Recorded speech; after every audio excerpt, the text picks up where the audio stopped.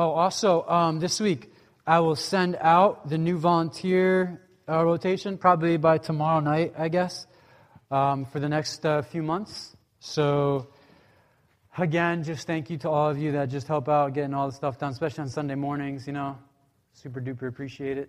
And it's a big deal, so thank you. If you don't help out or serve at all in any way, please find me, let me know. There are definitely opportunities for things to do, and a lot of it is not really crazy hard, difficult, or super involved. Much of it is really not that bad at all. I mean, look around. We're not a bunch of brain surgeons around here, so it's not... All right, 1 Corinthians chapter 9. Title of the message is Whatever It Takes. Whatever it takes. For some people, that's their life's motto. For others, they stay as far away as possible from that. All right, so let's pray. So, Father, I pray that you bless our time this morning,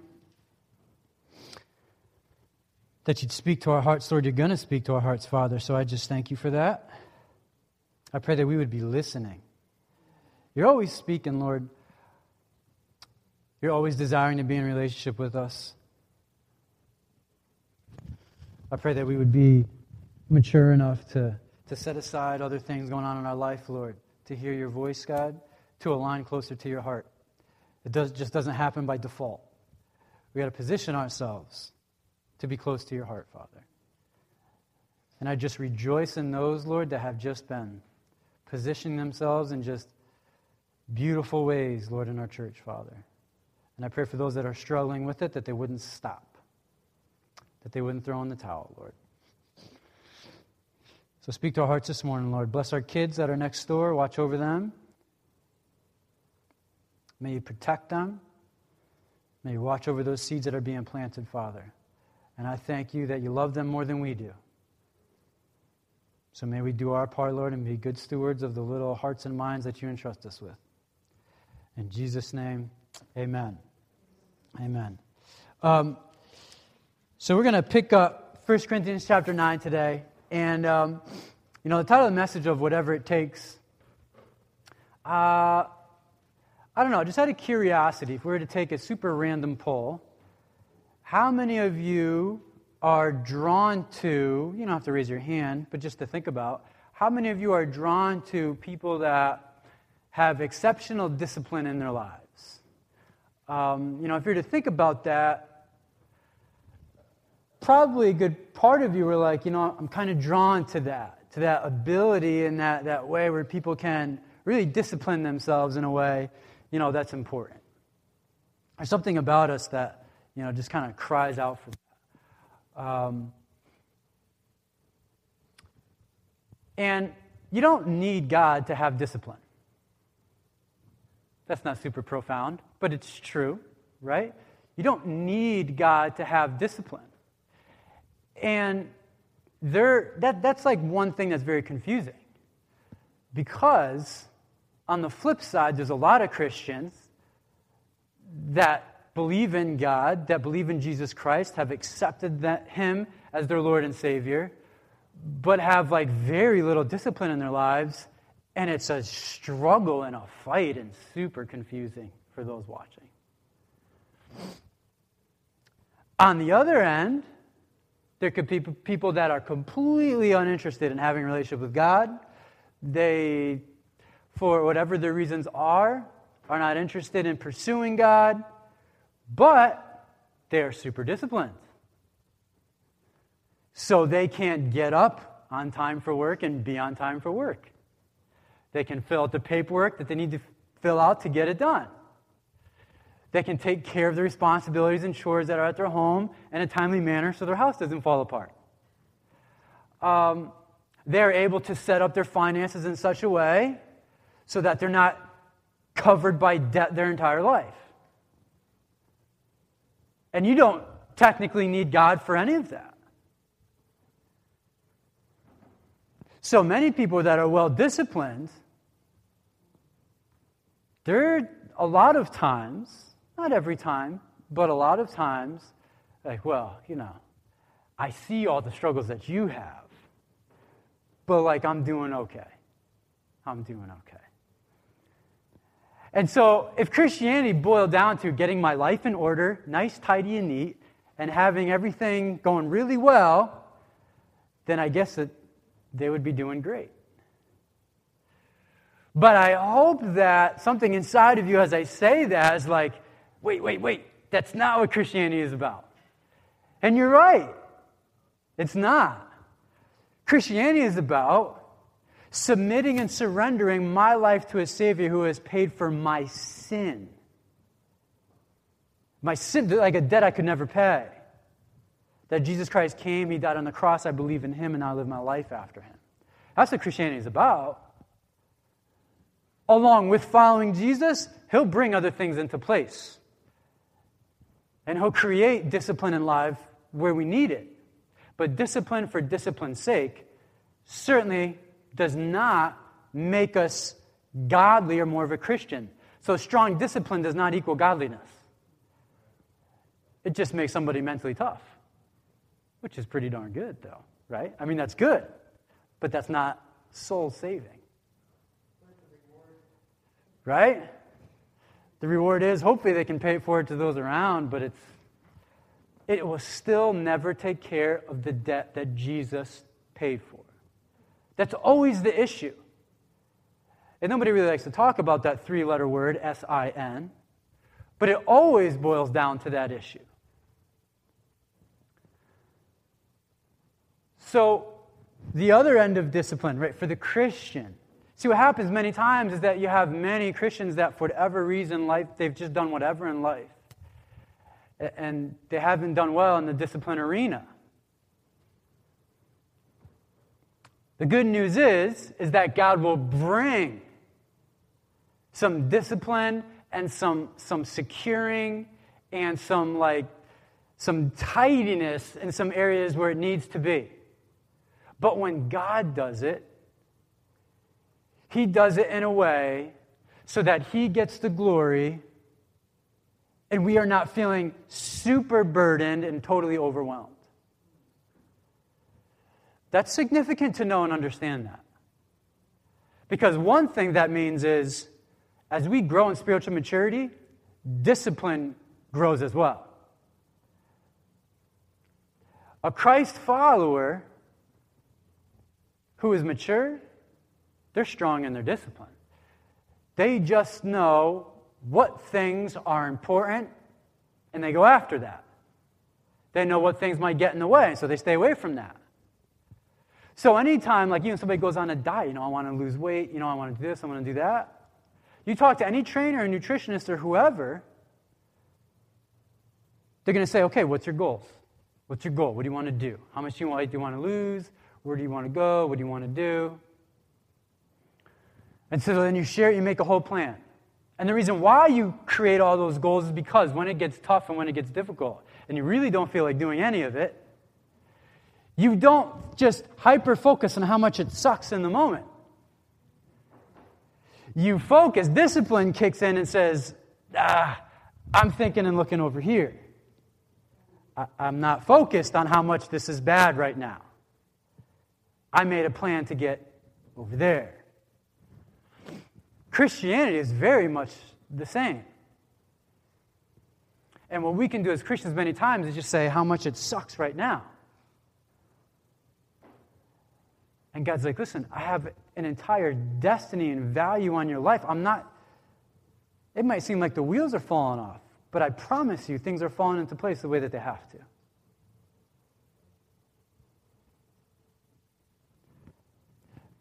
That's where we have a responsibility, and it starts with the letter F and it ends with an H.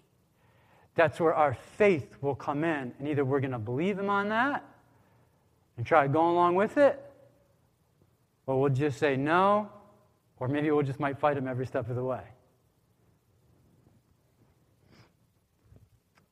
The thing I like about Paul that we're going to read about in this passage is we're going to get an insight into his life as far as what his mindset is like. Because I like the mindset of the people that are really well disciplined. I'm really drawn to that. So like us guys, we like the Rocky movies. We like stories of the underdogs, like just working hard, and like getting it done. I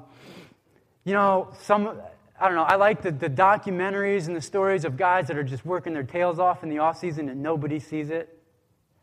But then it pays off like, Game 5 of the NBA Finals when everybody's watching. I'm drawn to that. As a policeman, it's like, that's good. Like, that's right. That's needed.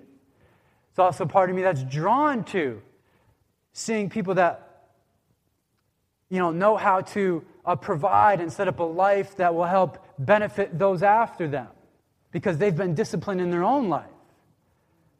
So they don't have to spend forever scrambling. But within my discipline, I want God to get the glory, and I want Him to take my discipline further than my efforts could go.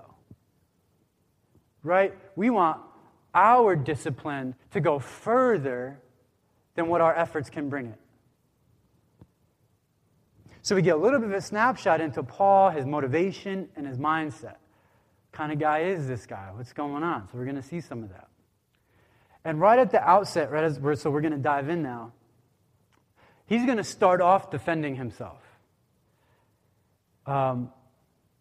Anybody get attacked like in the past week at all in any way, shape, or form?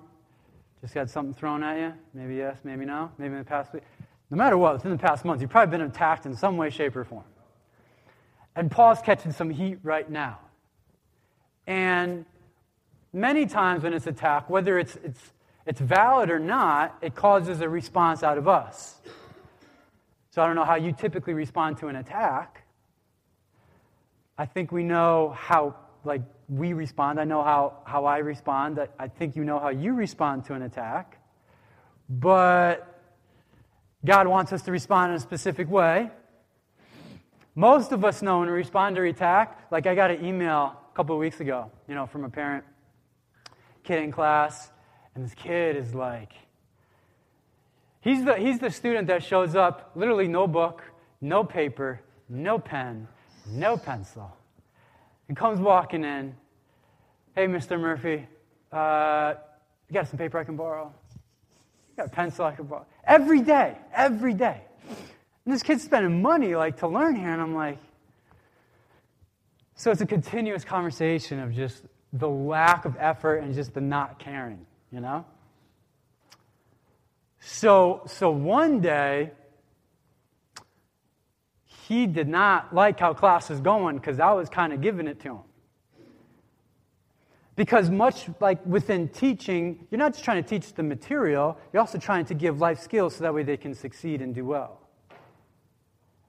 Trying to teach them and show them that a way of growing up is getting your work done, getting it done on time, but also a way of growing up and maturing is taking ownership and responsibility for what you do.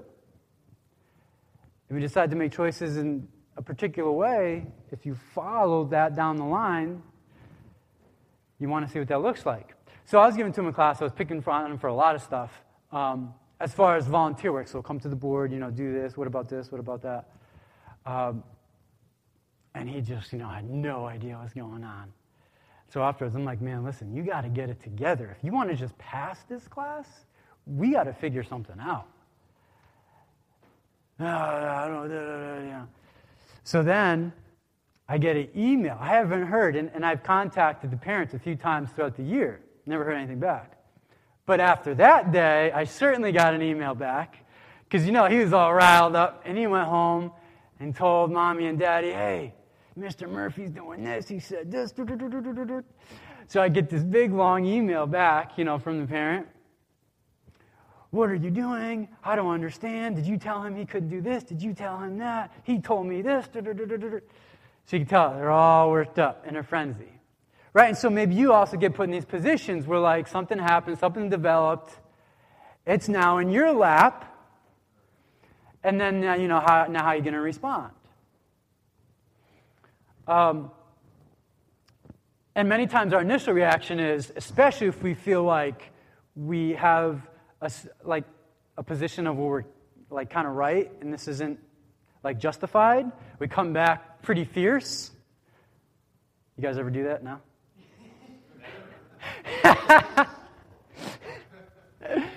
Right? So like it went, like within me, it was, oh man, I'm firing back something here and I'm going to lay out everything this kid has done.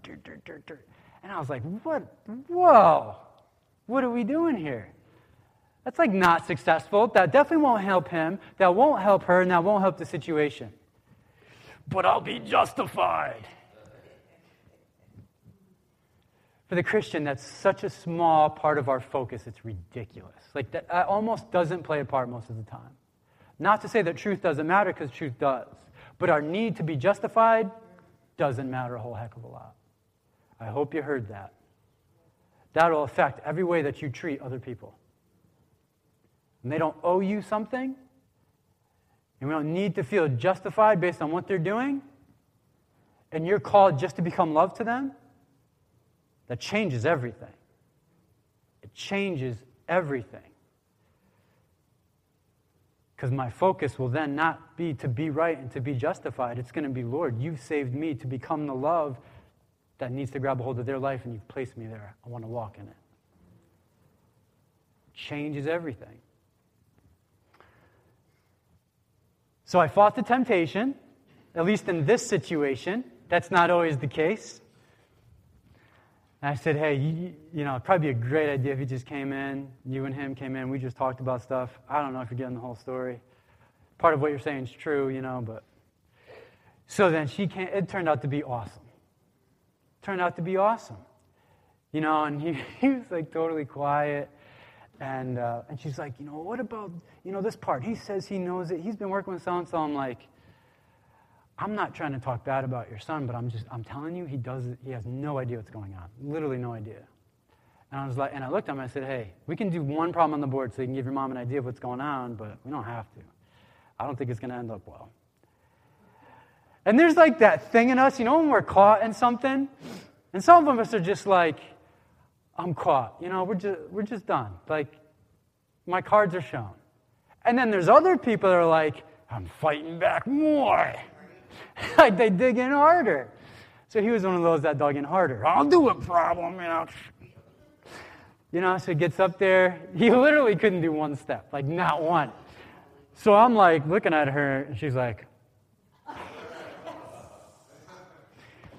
so like the point got across, but I didn't have to do it the way I did before.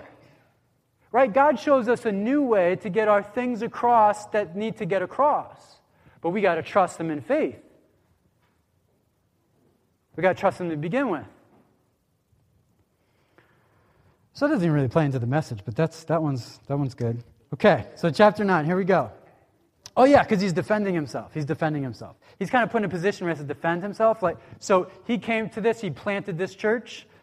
We planted CC Nog here. He's got to defend himself because some people came in and they're like, hey, that guy, he came in, he planted, but he just left, and he's not even that trustworthy. He says he's an apostle. He never walked with Jesus. I don't know about this. So there's things stirring up in the church as far as is he legit or not? So if you're Paul, how do you quite handle that? Because he invested some years into his life into these people.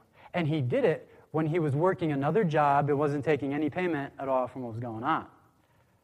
So there must have been a little something rising up within him being like, what? Why? Why are you even listening to this? So he's going to try and bring it up and talk about it. So 1 Corinthians chapter 9, verse 20 says, am I not free? And if you missed last week, right, what we talked about in chapter 8 is this idea that free Christians, spiritually mature Christians, they can eat and they can drink and go places and do things in freedom. That's like a sign of spiritual maturity. Those people that need lots of rules and regulations within their life, it's actually a sign of spiritual immaturity, that they don't really know the Lord that well. And spiritual immaturity is okay, because we're all in different places. But infancy and toddlerhood and spiritual things shouldn't last for 30 years.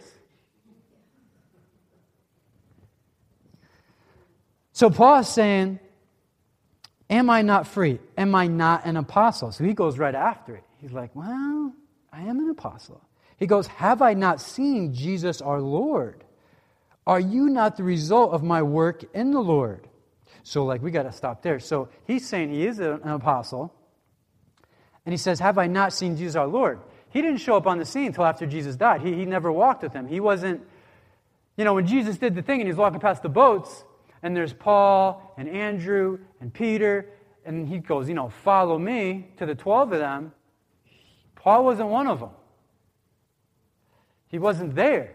He didn't show up till after Jesus left. So many people had an issue with him being like, I don't know if he's legit or not. Because the requirement, in order for them to pick an apostle, remember Judas Iscariot, and he died, remember that? He betrayed Jesus, right, for 30 pieces of silver. When he betrayed him, they needed a new apostle to rise up to try and continue with the 12. And the qualification was, we need somebody that knows Jesus, has walked with Jesus. And they picked a couple of guys.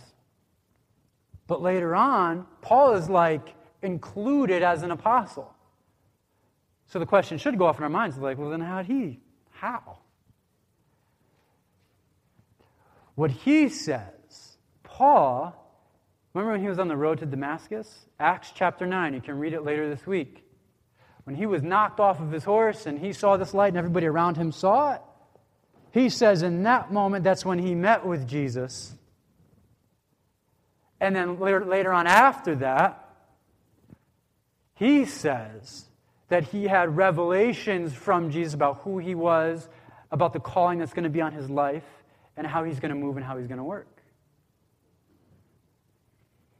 This can be very sticky ground for some people, if somebody's a little bit skeptic, because that also sounds like a lot of cults and a lot of people who are like, oh, I had a thing with God. You better recognize me. It kind of sounds like that. So it's kind of like the Mormon church, they believe in, this guy who basically had a meeting with an angel. And all you get is the entire Mormon faith.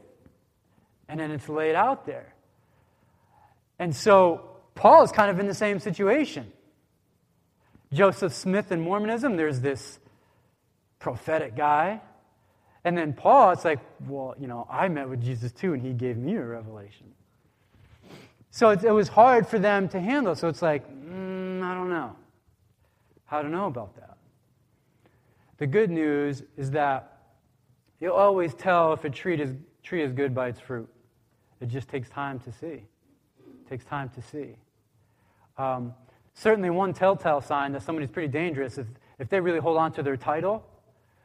I am apostle so-and-so, I am prophet so-and-so, and you must call me that and acknowledge me as that and bow down to me or, do whatever. Some people are get around some circles don't. But if you are around, if it happens to where you're around some of that, it's very uncommon where somebody is placed in a very unhealthy position and it's that is our leader, it's not a good situation. Should always go back to God about the Jesus. I think there should be leadership and influence within church families. But this idea that there's a secret chosen person that has secret information that only he can get from God or she can get from God is a very bad situation. So that's just a super light intro on apostleship, but that's where we are. So he says, am I not an apostle? Haven't I seen Jesus our Lord? Are you not the result of my work in the Lord? He's like, did you guys forget? Even though I may not be an apostle to others, surely I am to you, for you are the seal of my apostleship in the Lord. Guys, did you forget what God has done in your church when I was there? Verse 3, this is my defense to those who sit in judgment on me.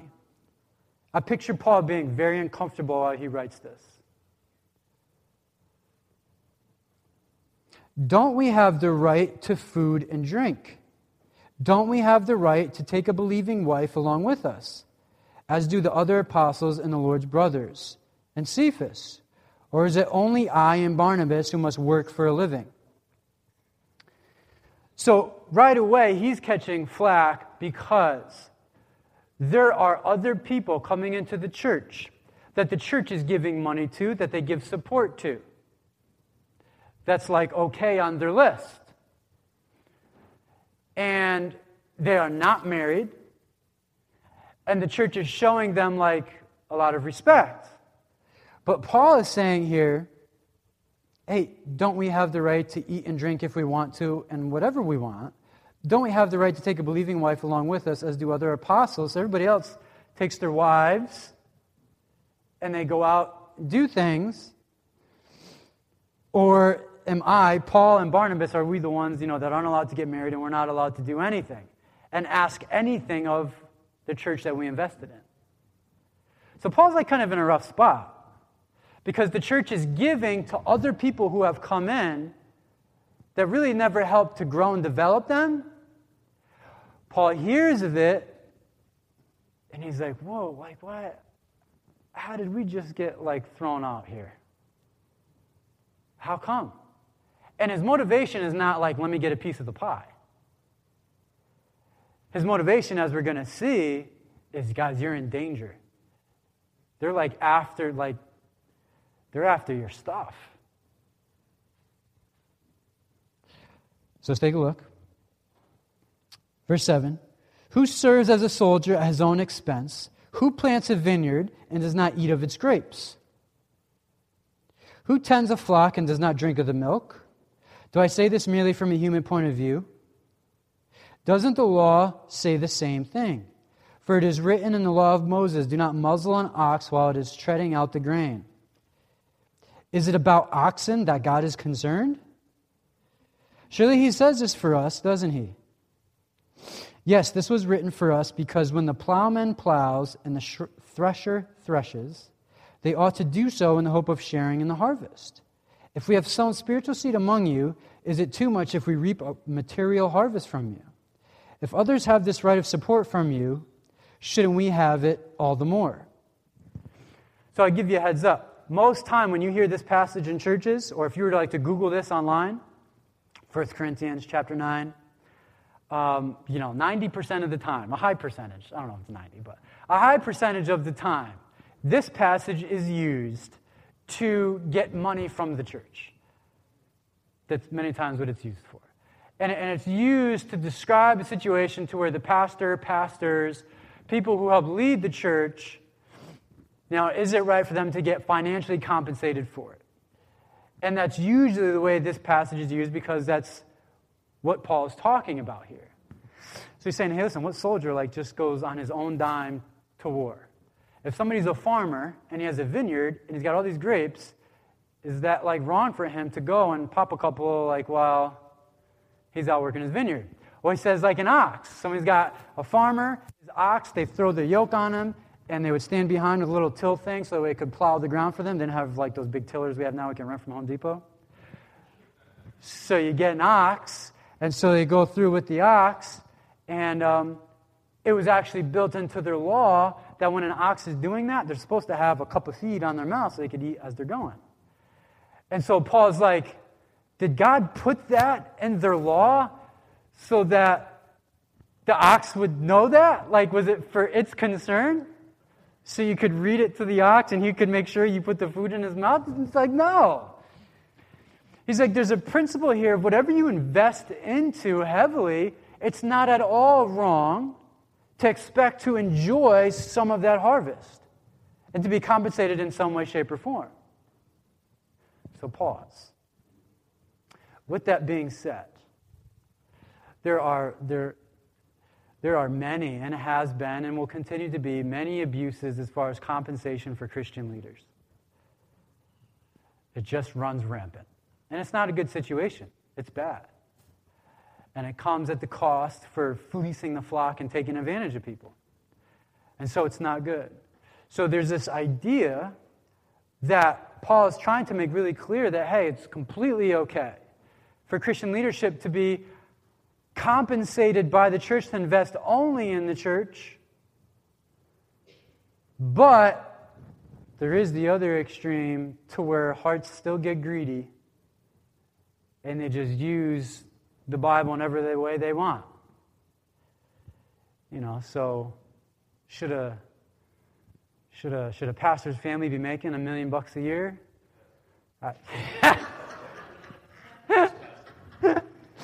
Should they be making $5 million? I don't,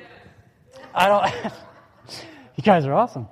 But I don't know what the magic number is, but at some point I get squeamish, with some numbers. But then there's pastors also do other things, so it's not uncommon. It's not uncommon to know of a Christian leader somewhere where whatever they do brings in $1 million and they give away $950,000 of it. Well, that's not uncommon. That happens. Very famous pastor, Rick Warren pastor. He's a pastor of a church in California. He planted that church about 35 years ago. Always been there, been invested there. And a lot of people have mixed opinions and feelings on Rick Warren, his theology and doctrine and stuff. Leave that to you. But financially, when the church was large enough, he was able to, quit his job and just really focus in on his home church and just work there. He wrote a book that many of you have probably heard of, The Purpose-Driven Life. Then it's branched off to all kinds of things. The Purpose-Driven Church, the Purpose-Driven Youth Group, all kinds of stuff. And it made a lot of money. So what he did is he took in all the book sales, all his royalties. And what he did is he paid back every penny that he ever made in salary to his church. And he gives away around 90 to 95% of whatever he still brings in. And it's man, say what you want about a lot of stuff in his life, but he understands who provides the money in his family, and he's quick to give it back. So Paul is saying, hey, it's completely legitimate for Christian leaders, in this case, he's saying for us to reap material harvest from you. Stop giving these people you don't know and who they are. Invest into the guys that are with you from the very beginning. And then Paul goes further. He goes, but we didn't even use this right. We didn't even take any money from you. And it wouldn't have been wrong if he did. On the contrary, we put up with anything rather than hinder the gospel of Christ. Don't you know that those who work in the temple get their food from the temple, and those who serve at the altar share in what is offered on the altar? In the same way, the Lord has commanded that those who preach the gospel should receive their living from the gospel. So he just lays it out right there. He's listen, if they're preaching the gospel and they're making, they're doing that, they should make their living from it. That's fine. That's a legit situation. And again, what he does, he goes back Old Testament. Remember I told you the story about the ox and muzzling it? It was also said that the priests in the Old Testament, when they would go into the tabernacle and offer sacrifices on behalf of the nation, they would come with their pigeons, their lambs, their goats, and offer a sacrifice for the sins they've done. We don't have to do that anymore. There will be no sacrifices offered today. Jesus has paid that with his perfect blood. But they would come and offer sacrifices, and it was totally legit and expected and provided and said by God that it was okay. They go up there, hey, a little bit left over here, hey, all right, and they could actually eat from the food from the sacrifices. It was built in that people that invest with their lives into other people in a church setting, it's completely legitimate and should happen that they also get compensated in some way that can take care of them so that way they can continue to pour in to their church family. So that's what he's focusing on there. But Paul is, verse 15, he's listen, I haven't used any of these rights. And I'm not writing this in the hope that you would do such things for me. I would rather die than have someone deprive me of this boast. So he had a conviction. Everybody say conviction. He had a conviction in his own heart that he wasn't supposed to be taking any money from them. Did he have a right to have money taken from them? Did he have a right to be compensated? He did. I hope you're seeing that. He's trying to make that really clear. Hey, it's totally legit. It's fine.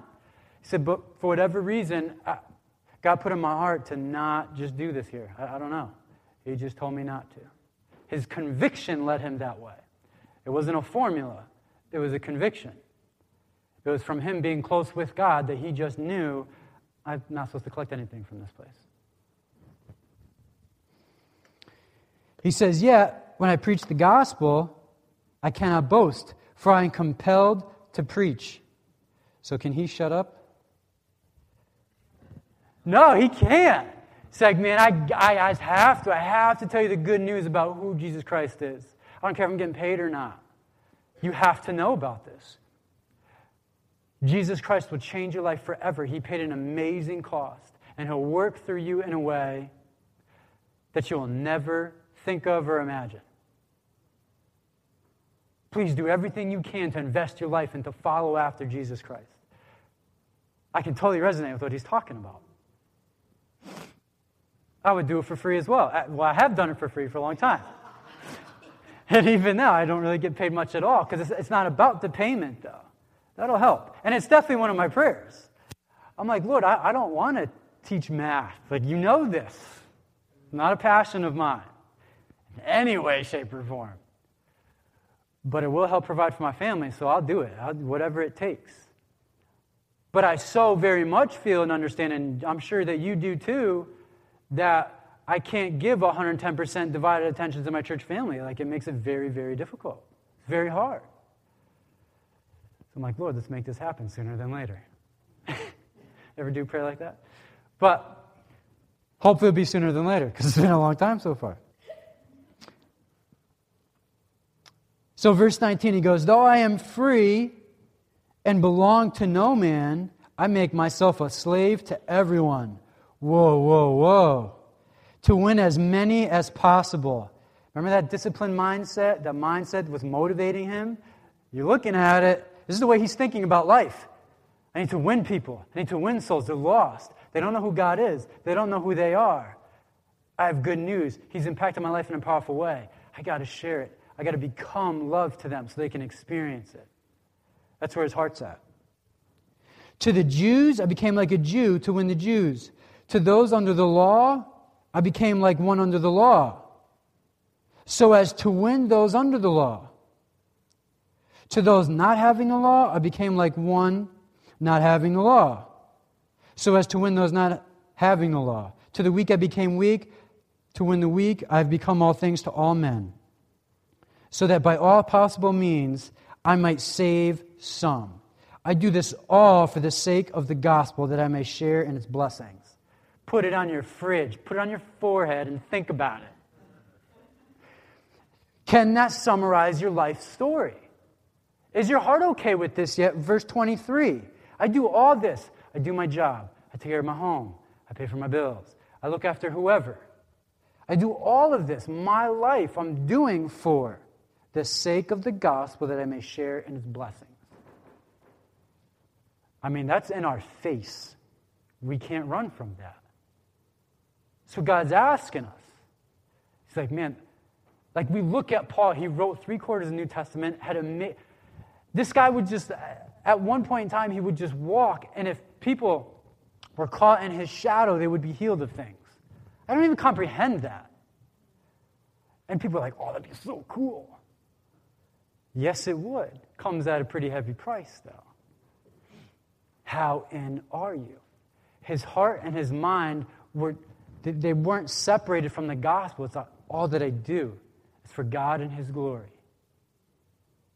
The way I interact, I might even be share one verse, but if I can somehow show the love that's in that verse, then I want to do it. If it'll impede on my time watching my shows, that's okay. I'm all right with it. If it will make a dent in my checking account that I feel like I can't come back from, then I guess I'm going to do it. If it's going to be invasive in my life in some way and make me do things that are uncomfortable that I don't feel good doing, you can't see Paul saying, I don't think I want to. That's a little too much. It's not title of the message, whatever it takes. I think you can see that here. I don't think I'm like creating something that's not there. His mindset is whatever it takes for the gospel. And it's not a unique call on Paul's life. Each and every Christian, when they grow in maturity, they end up at this place. God, just whatever you want to do in my life. Be glorified in my life. Whatever you have to do, I pray that you would do it. To actually say that prayer and mean it, that is a mature Christian that understands the heart of God and is going after it. Because anybody can say those words. But to actually say that, mean it, and have it be their heart's cry is a totally different thing. Here's what he compares his mindset like, verse 24. Do you not know that in a race, all the runners run? How do you know about our 5K? Right? How do you know? But only one gets the prize. Actually, in our 5K, we have lots of good raffles. And if you register, you automatically are into the raffle. So shameless plug, but we have lots of good raffle items as well. But if you win, you also get a prize, you get a trophy. It says, run in such a way as to get the prize. And just a quick thought on that. There's prize-focused Christians, and then there's passion-focused Christians. There's say prize. Prize-focused Christians, then there's passion, say passion. So some Christians are just all about the payoff. What can I get? I'll show up and I'll give God time as long as He can come through and do something for me. They're never going to connect and know God's heart. Probably what they'll really know a lot of the time is a lot of the ways God never showed up and did anything. Because He's not a genie. And most of our world really knows God as, man, when times are tough and things are bad, all right, then I'll really get it in gear. It's so distorted. He's moved from Savior of my life to a genie that needs to get me out of a jam. Or I'll only be into this Christian thing if it'll really pay off for me and He'll take care of what He's got to do. It's scary. God has to do a serious work in our hearts. And we'll be around it all the time. And hopefully we can share in love and in truth and be like, no, it's so much more than that. It's being in relationship with Him. And just experiencing what He does. So he says, run in such a way as to get the prize. Everyone who competes in the games goes into strict training. And they would know something about the Olympics and strict training, in this Greek culture. And they would understand, what he's talking about. They do it to get a crown that will not last, but we do it to get a crown that will last forever.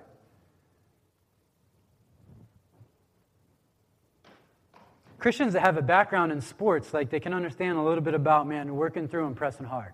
You've learned a lot in sports. I hope my kids like sports. I hope they do. If they don't, I won't force it on them, but I hope they do, because you can learn so much in sports. You can learn some really valuable life skills. Like one thing you can really learn a lot from, you can learn in sports that you can try your absolute best and work your tail off, and it's still not good enough. That's a tough pill to swallow. But if you got a background in sports and you're like, man, we came up with the L on this one, it wasn't enough. And I thought we worked hard. A lot of people just pack it up and call it a day after that. It ain't working. But sports and coaches and hopefully a good team and good coaches, they won't let you quit. Listen, it's not time to quit. It's now time to think, what do we have to do better for next time? When did quitting become an option?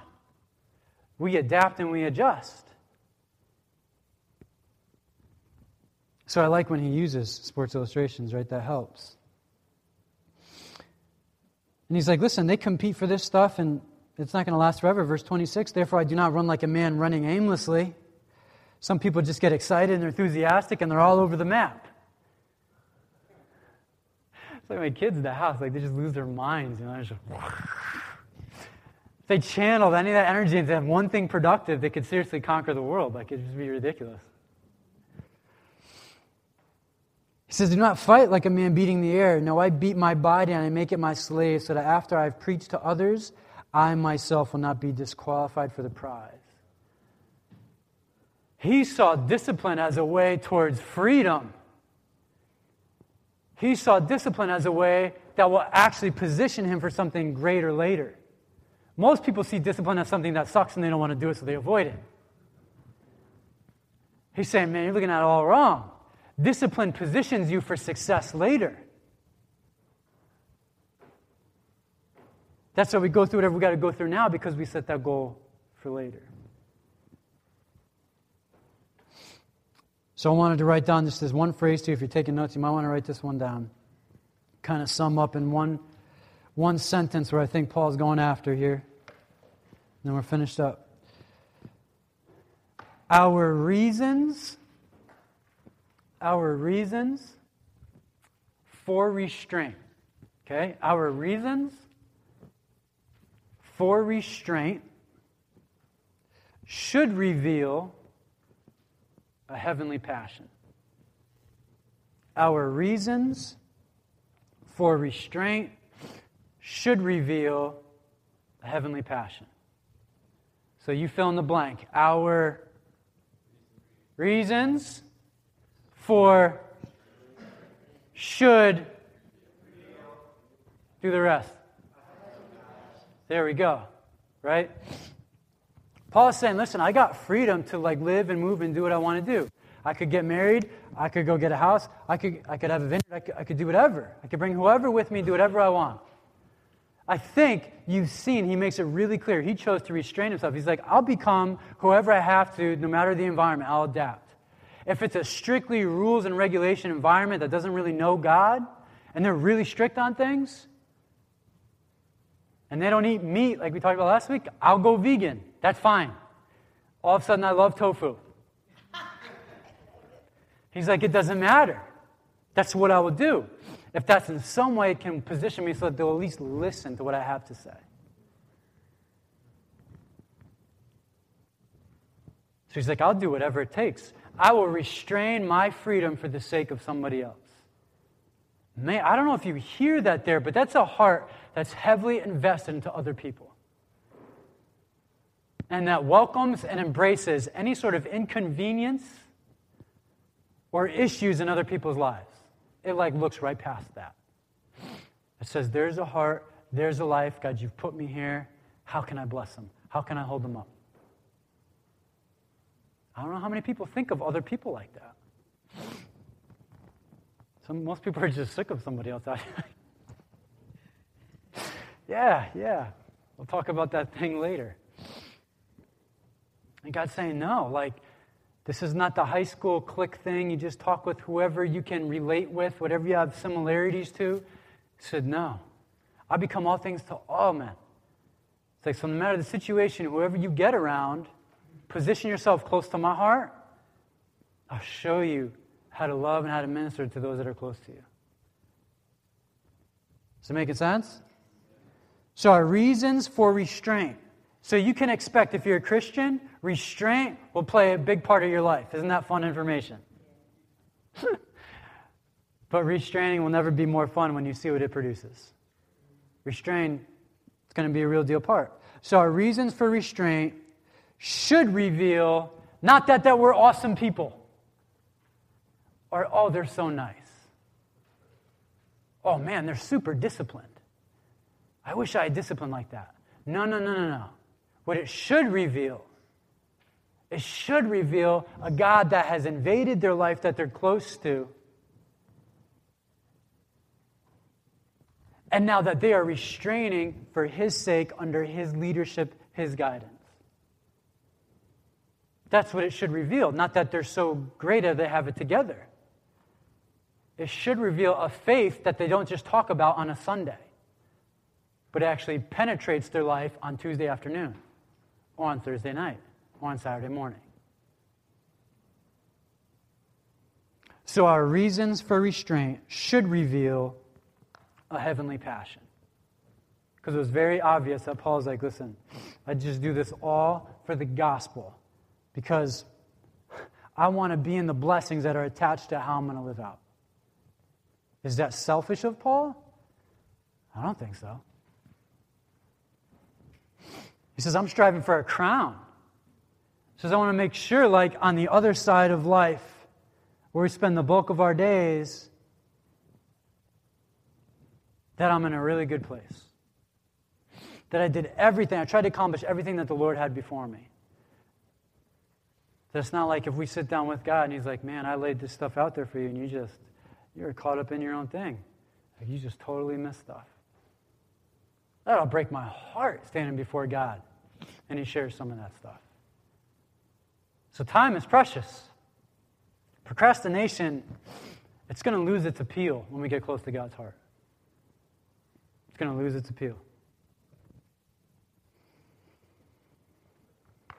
So good stuff in there, right? So money and the church and who's getting paid what and, it's got its place, so there should be compensation, church leadership, all that stuff, that's fine. But the idea being, the hearts of the leadership of the people involved, it's not for the money. And honestly, for people, if you're not in church leadership, your heart still shouldn't be about the money. It doesn't change. I'm a Christian, you're a Christian. That's what matters, being a Christian. Hearts and souls is what matters. And that's what we're going after. So on that note, wanted to do this very quickly. Stephanie, you want to come on up? I promise I won't do anything bad to you, I promise. You want to just stay there? All right, so we're going to pray for Stephanie. So she's joining us today. She's just in a tough spot, a bad spot. Some of us know a lot about that. And she wanted to, she wanted some help. And so I said, listen, here's the one deal. You got to make it to church on Sunday. She goes, can I get a ride? I said, okay, we'll get you a ride. So she's here, and I wanted to pray over her and just blast her. Have the Holy Spirit just fall on her. Not blast like in a bad way, like no physical assault of any kind. We're just praying for you. That God will just move powerfully in your life. You okay with that? Okay. So just a couple people, pray it out loud. Extend your hands towards her too. Extend your hand towards her.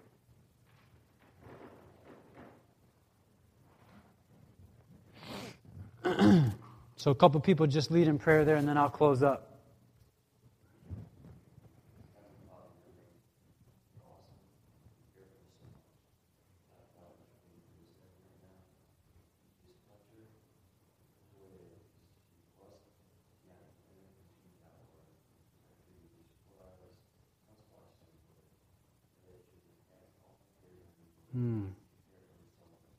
Yes.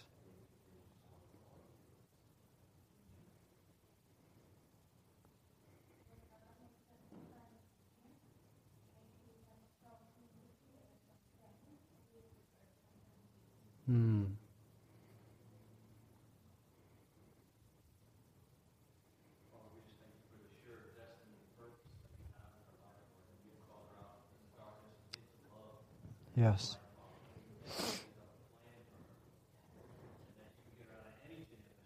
Yes. Yes.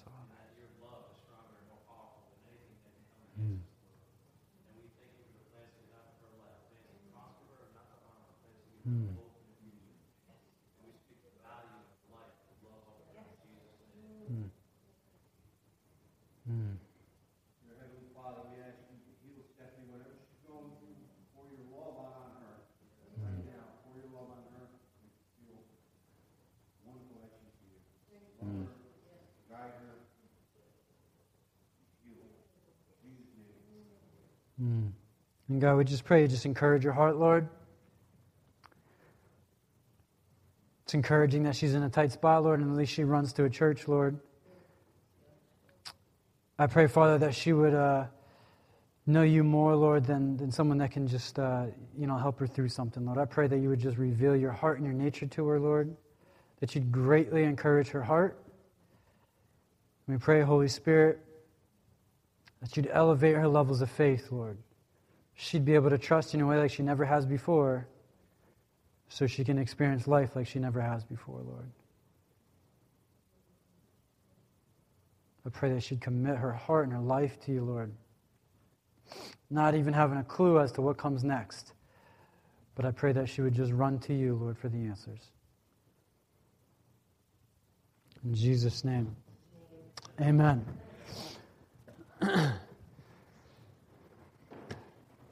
So God, we just pray, Lord, as we go out this week, Father, that you'd further develop a heart for other people, Lord. Not a heart that tolerates and just deals with other people, Lord. But a heart that sees value, communicates that value, Lord, and wins people to you, Father. It's a job for all of us. None of us are exempt from this. We're all Christians, Father. We've all been forgiven. We're Christ followers, Lord. I pray that our message would start in our homes, so it would match up with what we do outside, Father. I pray that we would be invested in prayer, Lord, and in thought for those we come in contact with, Father. And Lord, as we talked about money, Lord, I pray, Lord, just for a right understanding when it comes to money, Lord, that you've given it to us, Lord, to be stewards. I pray that we would be generous with what we have. That we protect what we have to protect, Lord, but may we be generous at the end of the day, Father. And I thank you that you're going to build our faith, Lord, through the way that we handle our finances, Lord. So we give you praise, we give you glory. And it's in Jesus' name we pray. Amen. Amen.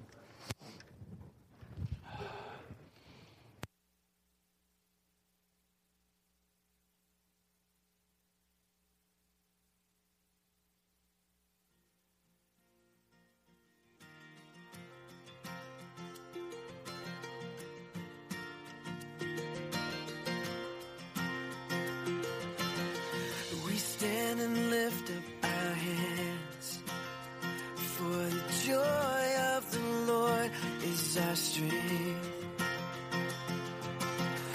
We bow down and worship Him now. How great